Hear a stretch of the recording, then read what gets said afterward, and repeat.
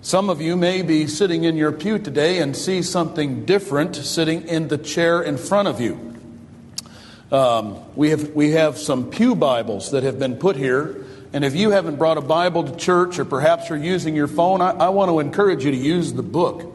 It's a blessed thing to learn how to use the Bible. There are some people who don't know how to use the Bible. They're not sure how many books there are in the Bible. There are 66 books in this precious book.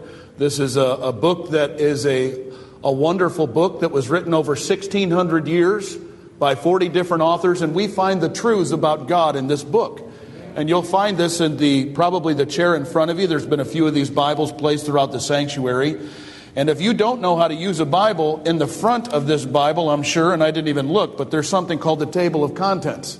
If you don't know where a book is found, and I say let's turn to the book of Luke, you can go in this table of contents and actually turn to the page and then find the chapter. And so the next few services, I'm going to be encouraging people who maybe if you don't have your Bible or don't have a Bible, I want to encourage you to get one. See me, see one of our church secretaries. We would be happy to provide a Bible to you. The Bible says, "Thy word is a lamp unto my feet and a light unto my path."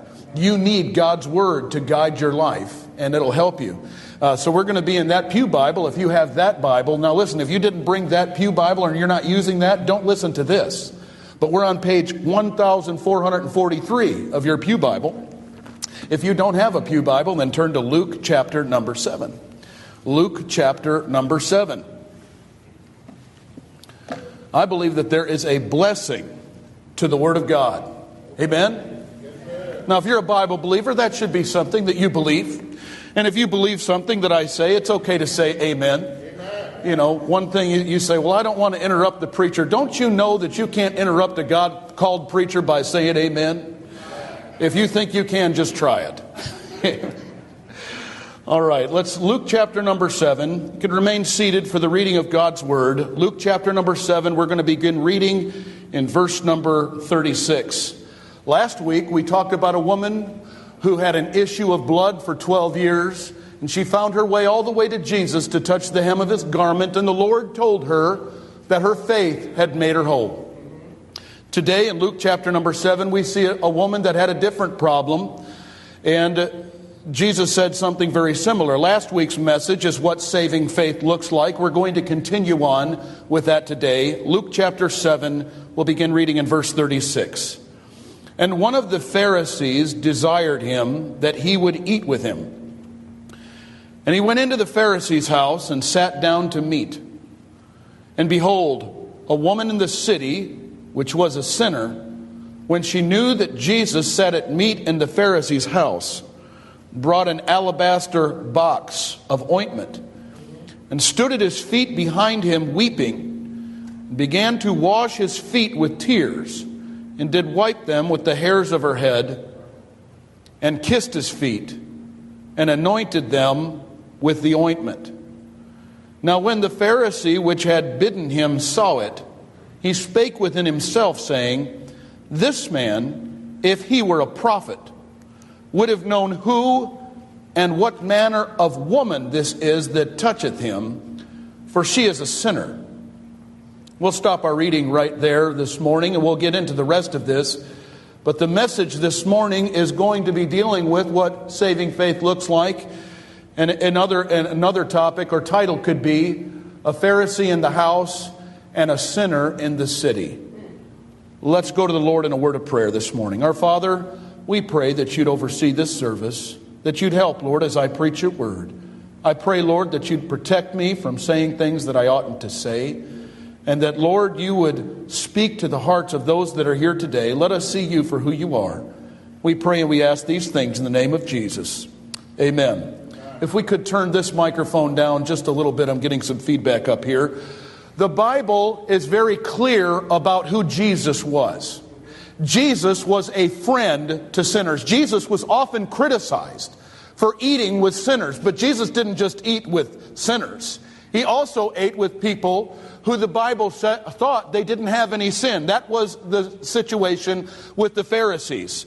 The Pharisees were a very religious sect of the Jewish people. They believed that they were better than other men. They believed they were more religious than Jesus. They judged Jesus. They chased him around the Judean countryside in order to criticize him, to trick him. They had people set up with questions that was supposed to trip Jesus up. And the Lord had much to say to the Pharisees. But I'm thankful today that the Lord is willing to meet with anyone. He'll meet with you if you're a sinner. He'll meet with you if you are religious. He'll meet with you if you're rich. He'll meet with you if you're poor. He'll meet with you if you're white or you're black. He'll meet with you if you're Asian or Mexican. He'll meet with you no matter what your background is. Our Jesus meets with everybody. And all the foot of the cross is level. Nobody has an advantage because of the color of their skin, their social status, the country that they were born in. No one has an advantage with Christ. He loves everyone and wants everyone to come to him.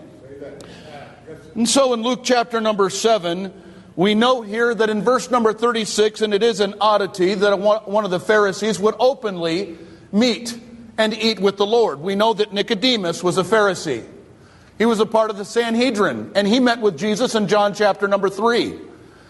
And he met with Jesus by night because he didn't want anybody knowing he was meeting with Christ. There were secret disciples. Joseph of Arimathea, for a time, was a secret disciple as Nicodemus. I believe their faith came out over time. But what I could say to you today, friend, is that it is kind of strange that a Pharisee would ask Christ to come into his house and to eat with him. Now, if you're in Luke chapter, I believe in Luke chapter number 10, is where Zacchaeus came, and he was a publican, he was a tax collector, and he ran up into a tree, and Jesus told Zacchaeus to come on down from that tree because he was going to go to his house that day. Hey, listen, we serve a God who understands the value in eating.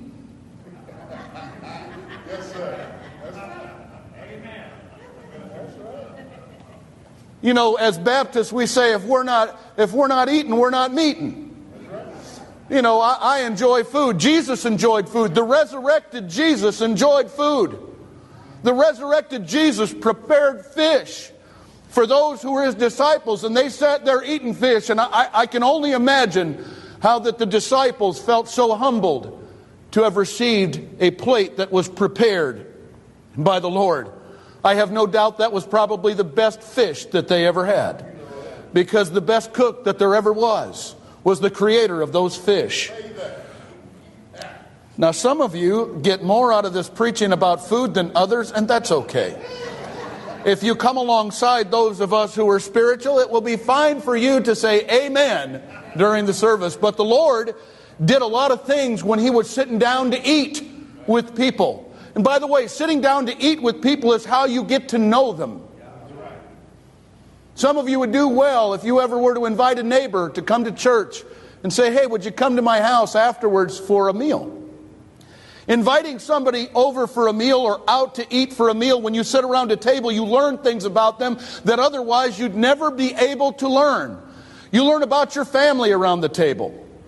Sitting down to a family dinner is actually very good. It's important. It's important for people to get to know each other. And so Jesus sat down to meet with this Pharisee. And we see this story unfold before our eyes.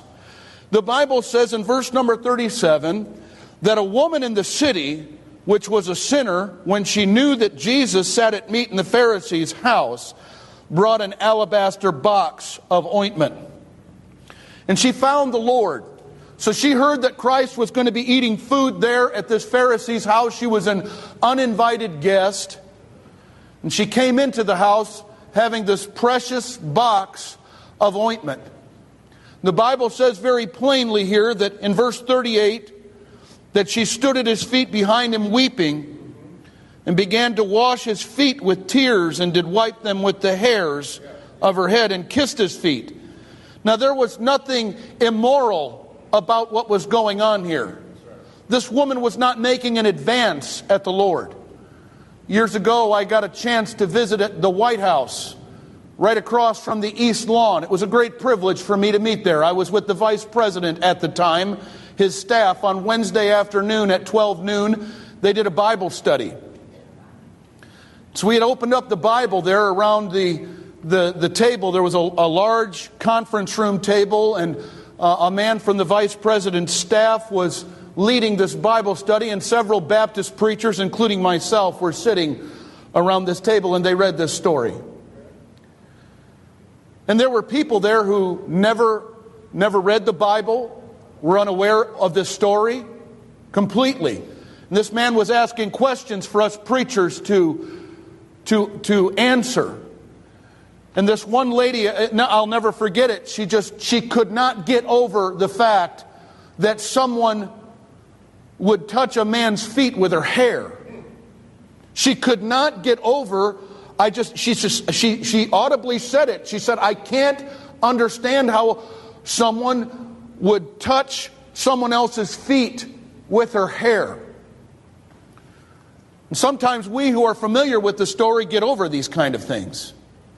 This was actually a beautiful thing that took place here. It was received by the Lord. It was judged by the Pharisee. Obviously, something brought this woman to the Lord. As you consider what Christ said in the story later, you'll understand what brought her to the Lord. But what we do know in verse 38 is that she stood behind Christ. She was at His feet. She was weeping. Her tears were falling on His feet. She was wiping the tears, probably washing His feet with her hair. And then the Bible even says that she kissed His feet and anointed His feet with this ointment. Now, this kind of a sacrifice was something that was judged by the Pharisees. And many times, even Judas Iscariot, during a different situation, I believe that there were multiple times where someone washed the feet of the Lord took place during His earthly ministry. At one point in time, Judas saw an act like this taking place, and the Bible says he judged it because the sacrifice of the alabaster box was such a hefty price. This was a waste. It was a waste to give that kind of a sacrifice to the Lord, and the Lord rebuked that. The only reason that Judas was judging that is because his hand was in the bag. Because he was a treasurer and he was stealing from the offerings that were being given.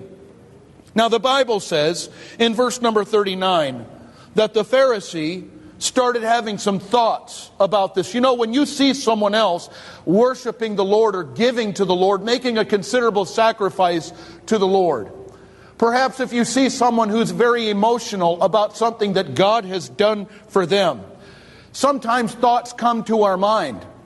Now, I would like to say this today, friend, that the Pharisees are certainly not someone that you should emulate your life after. I know a lot of Christians who have become Pharisaical in the way they see things and view things. You know what the Pharisees were professional at? Finding fault.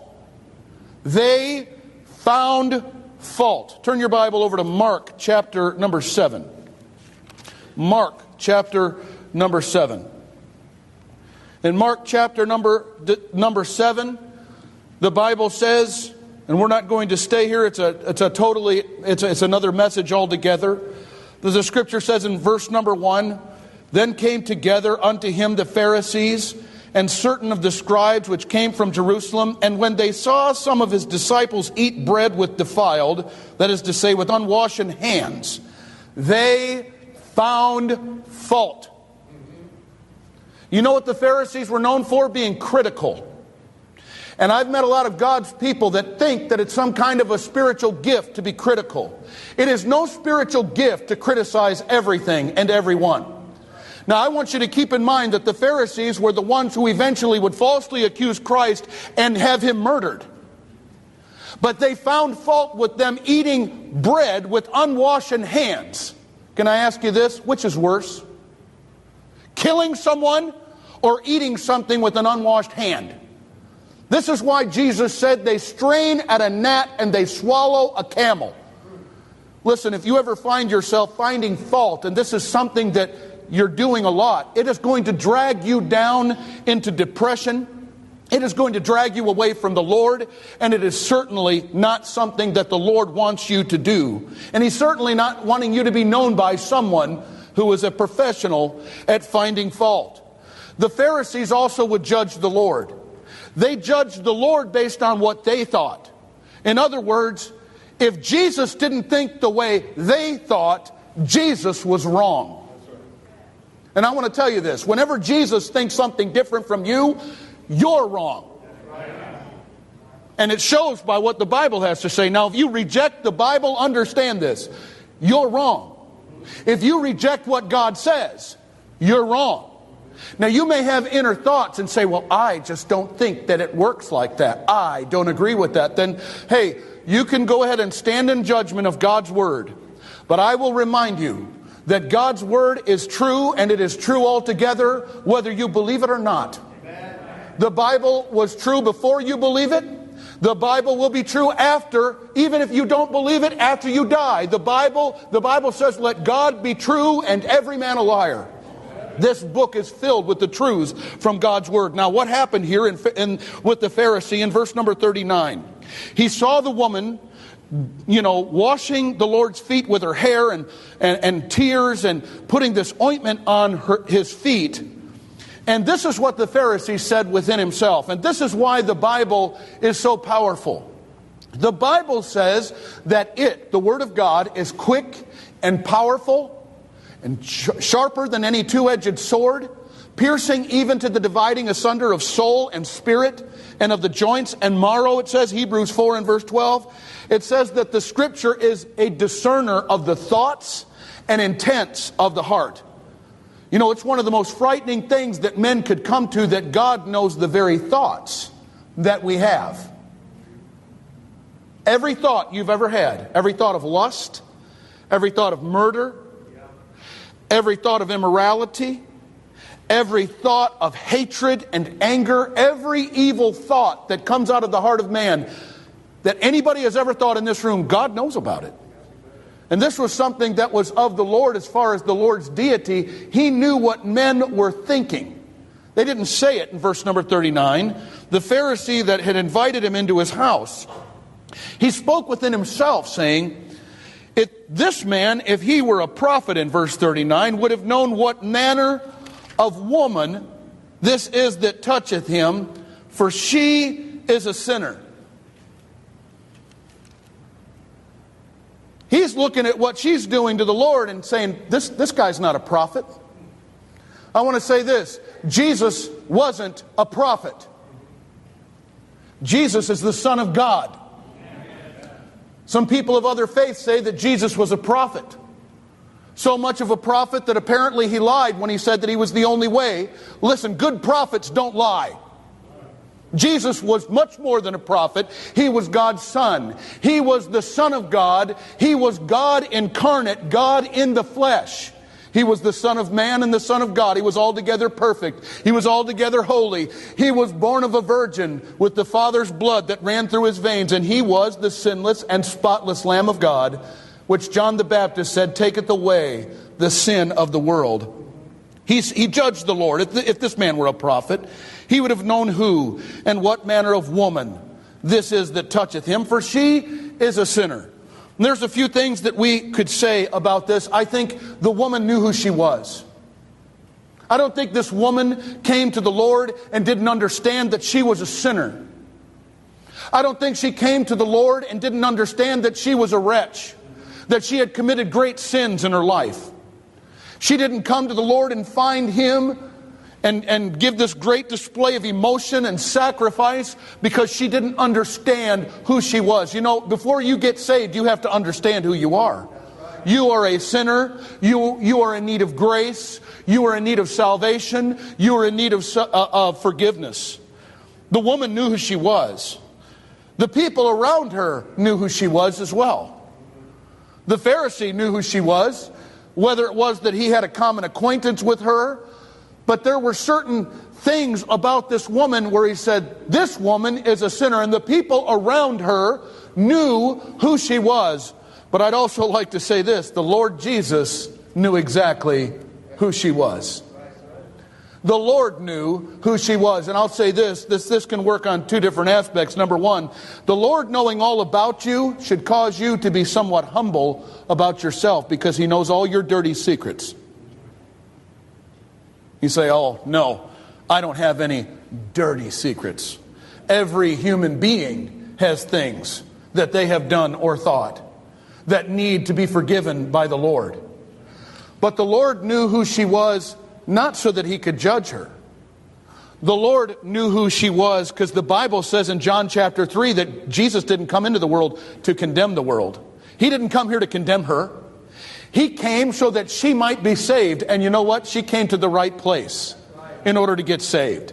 So in Luke chapter number 7, we find here that the Lord has some things to say to this Pharisee. The woman who knew who she was.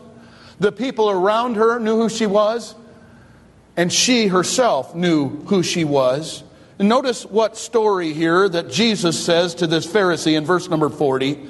And Jesus answering said unto him, Simon, I have somewhat to say unto thee. And he saith, Master, say on. There was a certain creditor which had 2 debtors. The one owed 500 pence and the other 50. And when they had nothing to pay, he frankly forgave them both. Tell me therefore, which of them will love him the most? Simon answered and said, I suppose that he to whom he forgave the most. And he said unto him, Thou hast rightly judged. So he tells him a story. He's trying to illustrate the reason that this woman had come before him. And he gave the story about someone who had loaned out money or borrowed money to people, and then they didn't have money to repay him. One owed him $50, so to speak, and the other owed him $500. He said he forgave both debts. Who would love the borrower the most? And Simon said, well, I suppose the one that he forgave the most. So if you owed somebody $500 and they forgave the debt, you would love him more than you would if he only had forgiven you a debt of $50. And the Lord said that you rightly judge. This is a proper judgment. Now, all of us make judgments in our heart. And by the way, the Bible says to judge righteous judgment. We're supposed to be men and women of thought, of thinking.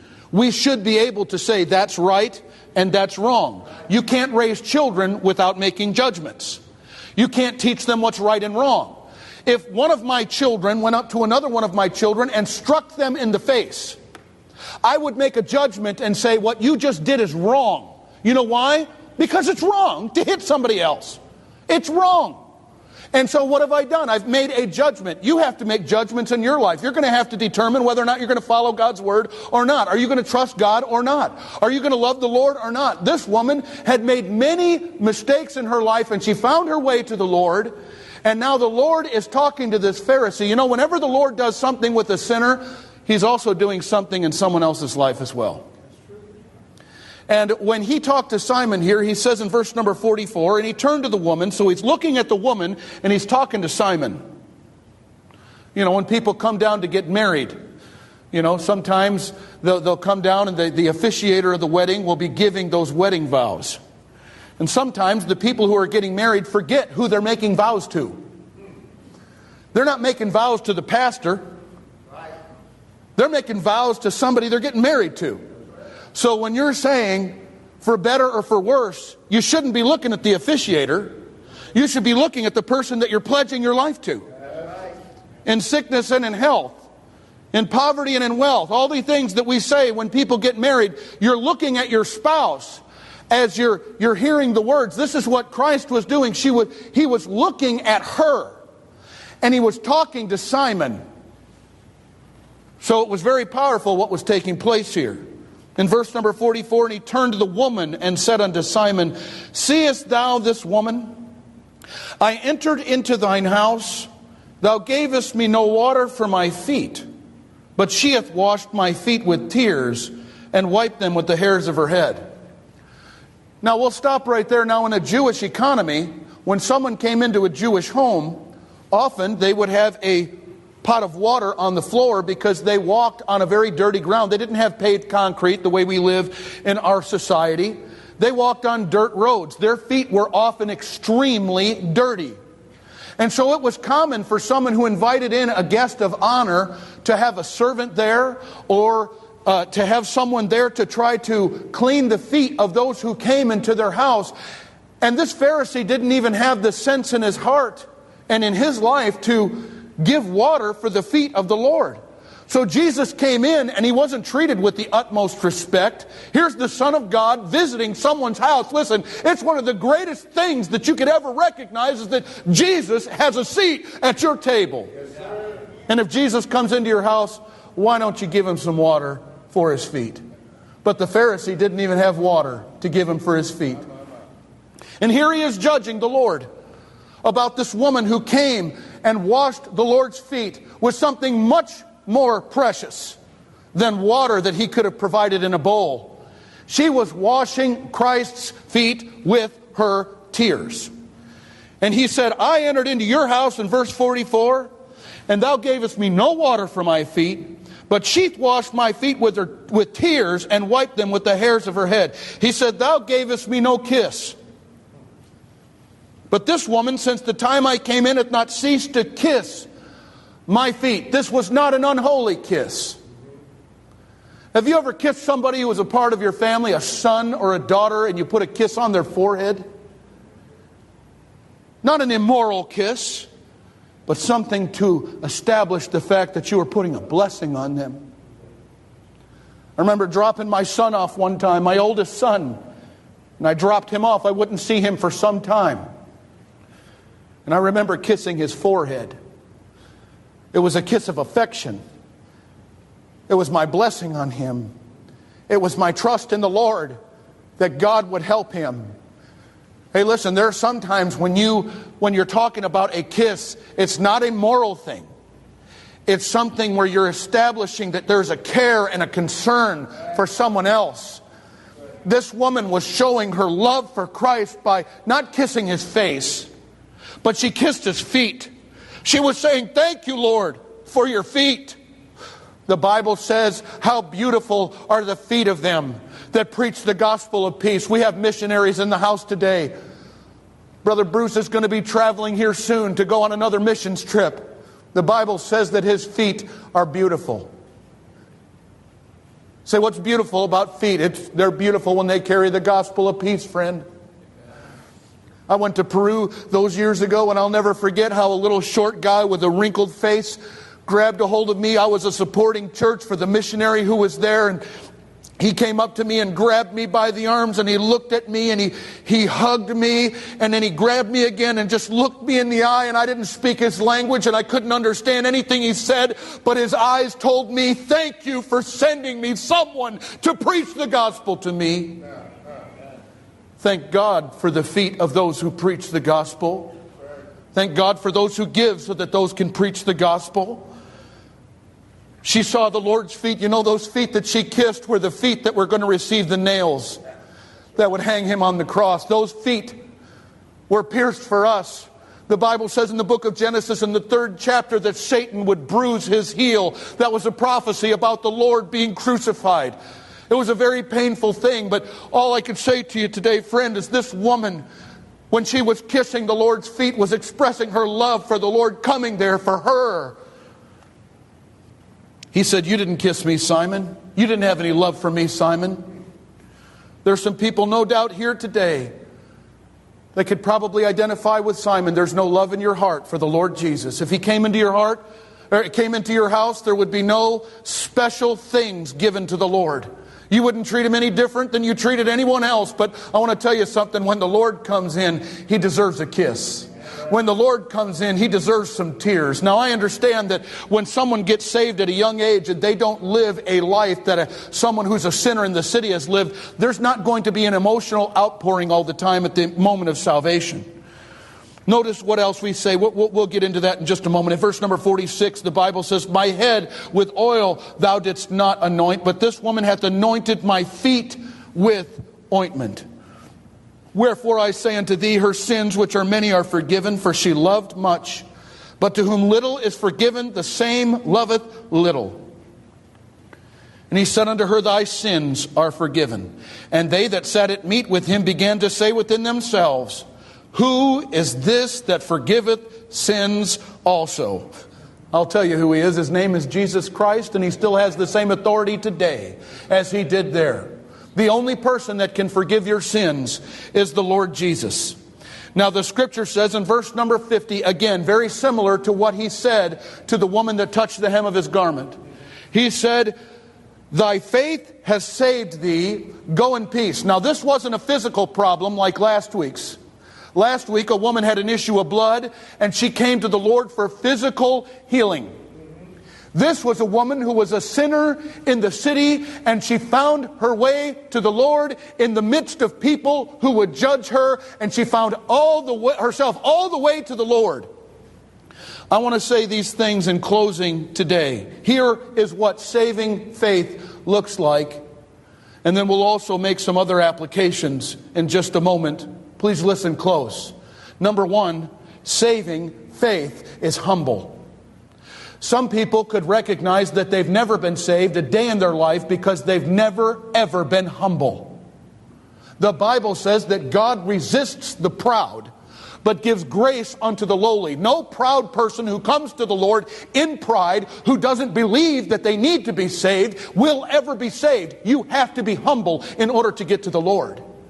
This woman's faith looked humble. How humble did it look? She walked in, she bowed down, she got before the feet of the Lord. Now I could say this, some people today, it would be nearly impossible for you to as a posture, get down at the feet of the Lord. You're not physically able to do that, but it's not the posture of your body that is most important. It is the posture of your heart. And the posture of the heart of a saved person is a humble posture. We know that we didn't deserve anything from the Lord. This woman didn't come to the Lord entitled.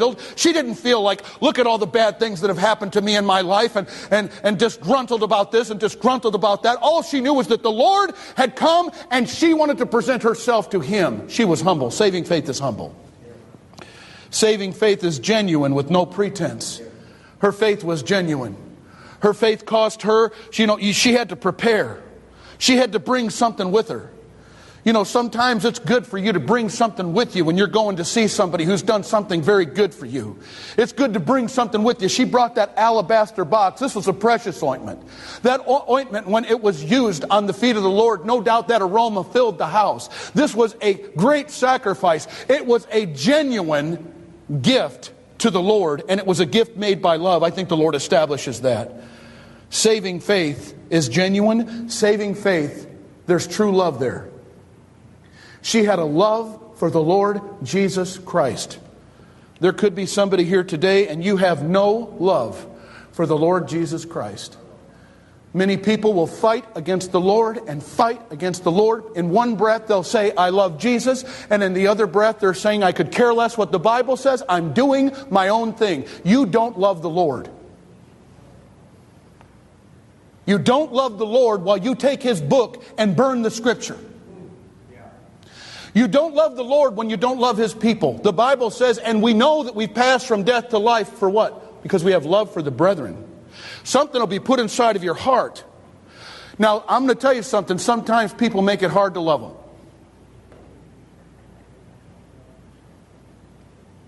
You ever met somebody like that? You love them, but they're hard to love. Some of you men, you ought to be thankful. You're hard to love. Not me.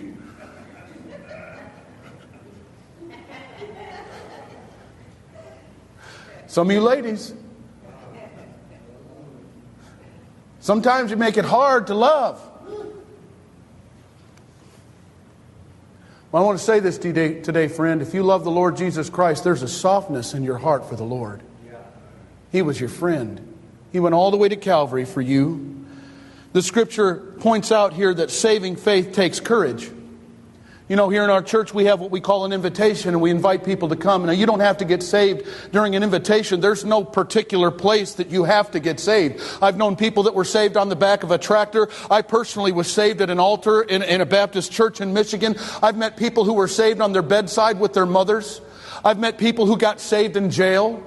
What matters about getting saved is that you do get saved. It's not the place where you're at. Some people have it in their mind, well, if I ever get saved, I must go forward to the altar. We have an invitation, and it is good to respond during the invitation if the Lord knocks on your heart's door.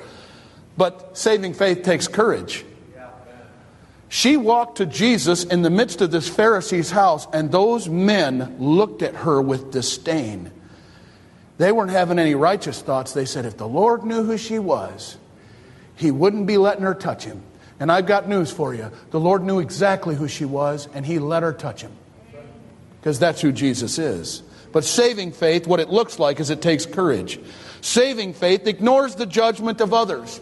Perhaps one of the most preeminent thoughts in my mind and in my heart the day I got saved was, what will other people think of me? And I had to get over it.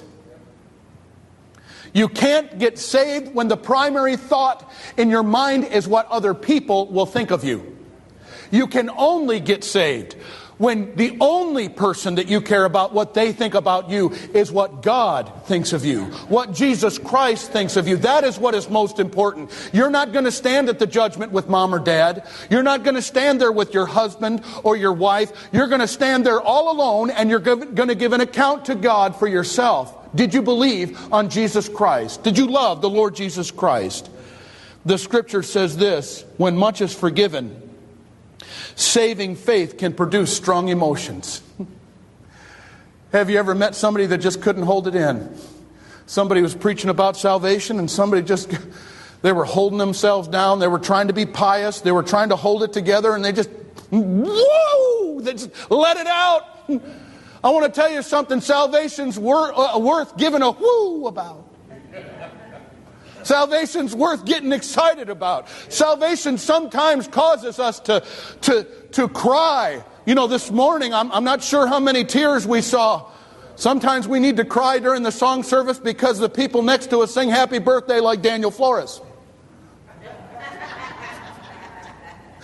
I saw a video this week and I was like, my goodness, now I know why Daniel's not the song leader. It's like we have a song service and the Spirit flies. Now, folks, that's a joke. Come on. That was a good joke. I just ran a long rabbit trail, but I want to tell you something. We sang a song this morning called "When I Survey the Wondrous Cross on which the Prince of Glory died, my richest gain I count but loss, and pour contempt on all my pride." Now, I want you to see this now. See from his head, his hands, his feet, sorrow and love flow mingled down. Did e'er such love and sorrow meet, or thorns compose so rich a crown? When you consider the words of that song, that was our Savior who went through all of that. Sometimes in church you'll see people crying in the middle of a service. I remember hearing a preacher, he was telling me I was preaching in service, and there was a man over in the fifth row on the left side, and he wept through the entire preaching. You know why that man was weeping? Because he felt so humbled that the Lord would save his soul. When's the last time you gave a tear to the Lord, or a tear came to your face because of what God did for you? I'm here to tell you, friend, that if you let the truths of salvation hit your heart, it won't be too long before you're crying. Because some of you should be crying because of how much sin God forgave in your life. Maybe you've forgotten what manner of man or what manner of woman you were without the Lord. There could be somebody here today and you're not even saved. I want to here to tell you something. The Lord loves you just like He loved this woman who was a sinner in the city. He'll save you. Her sins were many. You say, my sins are many. The Lord's willing to forgive you just like He's willing to forgive her. And many times strong emotions come when there was a lot of things that were forgiven. Listen, none of us are worthy of the Lord's love. God chose to love us, and He sent His Son to this sin-cursed world, touched by sin, touched by failures, touched by men who are hateful. You read Psalm chapter number 22. Flip your Bible back to Psalm chapter number 22, and we'll close with this. I already said that I would close with the next few thoughts, and they say, normally, what does it mean when a Baptist preacher says in closing? Absolutely nothing. Psalm 22, the words that Christ called out from the cross in verse 1, my God, why hast thou forsaken me? These were the thoughts that were going through the mind of the Savior as He was being crucified and as He was hung up before mankind. Notice what He says in verse number 11, be not far from me, for trouble is near, for there is none to help. Verse 12, many bulls have compassed me. He's not talking about an actual bull. He's talking about people who were acting like a bull. You know what a bull can do when he throws a man from his back? He gore him. throw him around. This is how men were treating our Christ. He chose to come here. He chose because he called us his friend. Notice in verse number 14, I am poured out like water, and all my bones are out of joint. My heart is like wax, it is melted in the midst of my bowels. My strength is dried up like a potsherd, and my tongue cleaveth to my jaws. And thou hast brought me into the dust of death, for dogs have compassed me. The assembly of the wicked have enclosed me. They pierced my hands and my feet.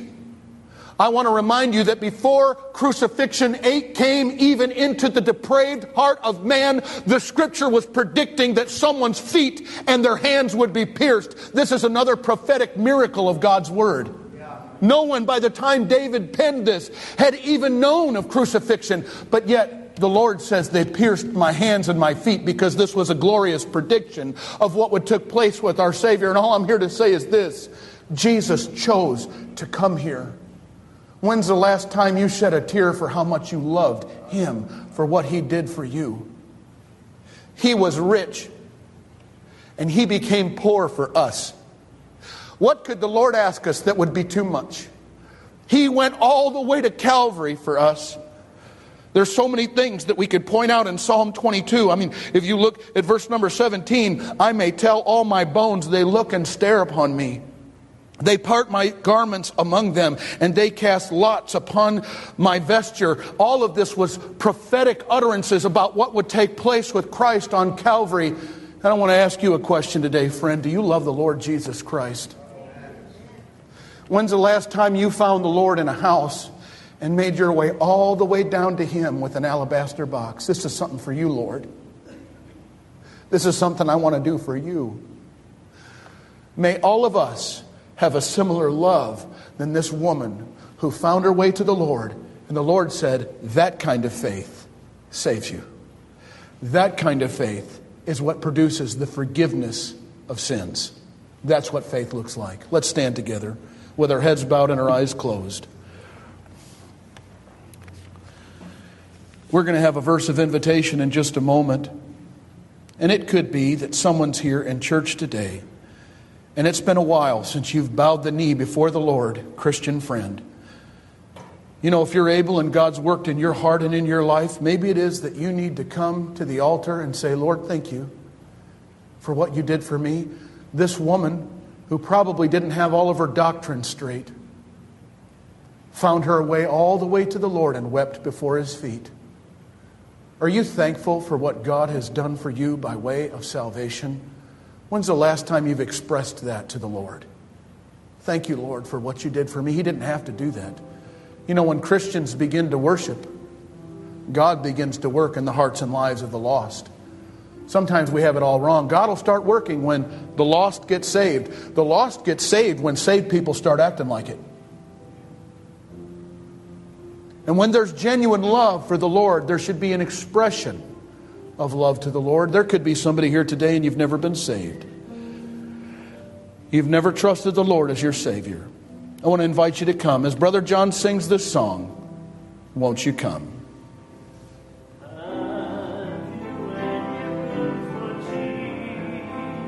Won't you come today? Won't you let God work in your heart and your life? Make your heart tender again. If you've walked away from the Lord, Christian, now is a good time to get right with Him. If you're lost today, be saved.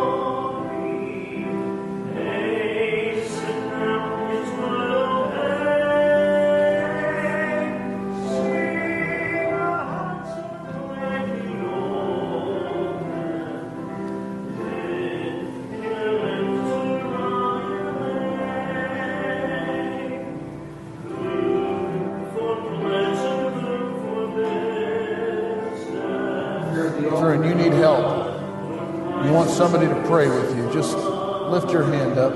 We'll send somebody to you.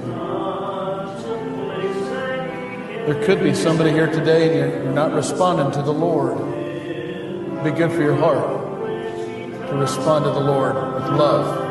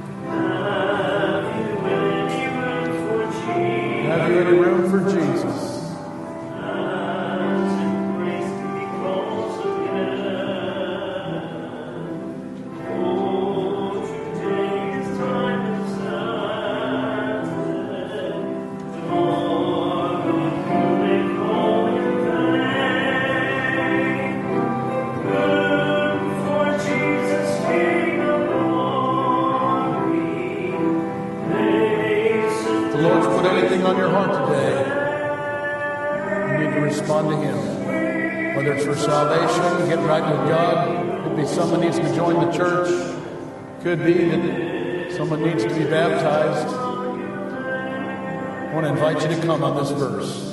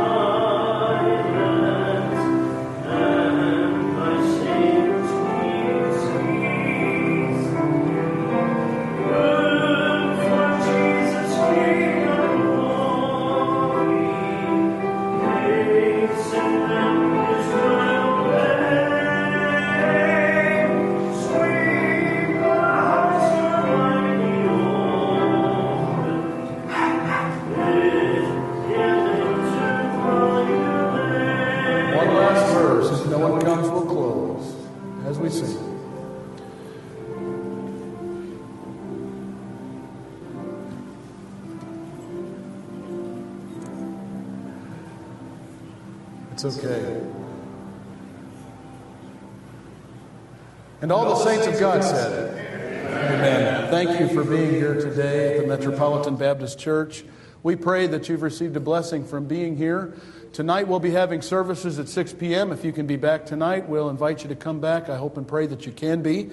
And we're very thankful that you've chosen to come today.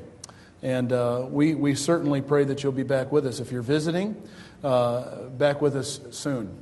And may God put a blessing upon the preaching and reading of His Word today and all the songs that we sang. Are you happy to be in the Lord's house? Amen.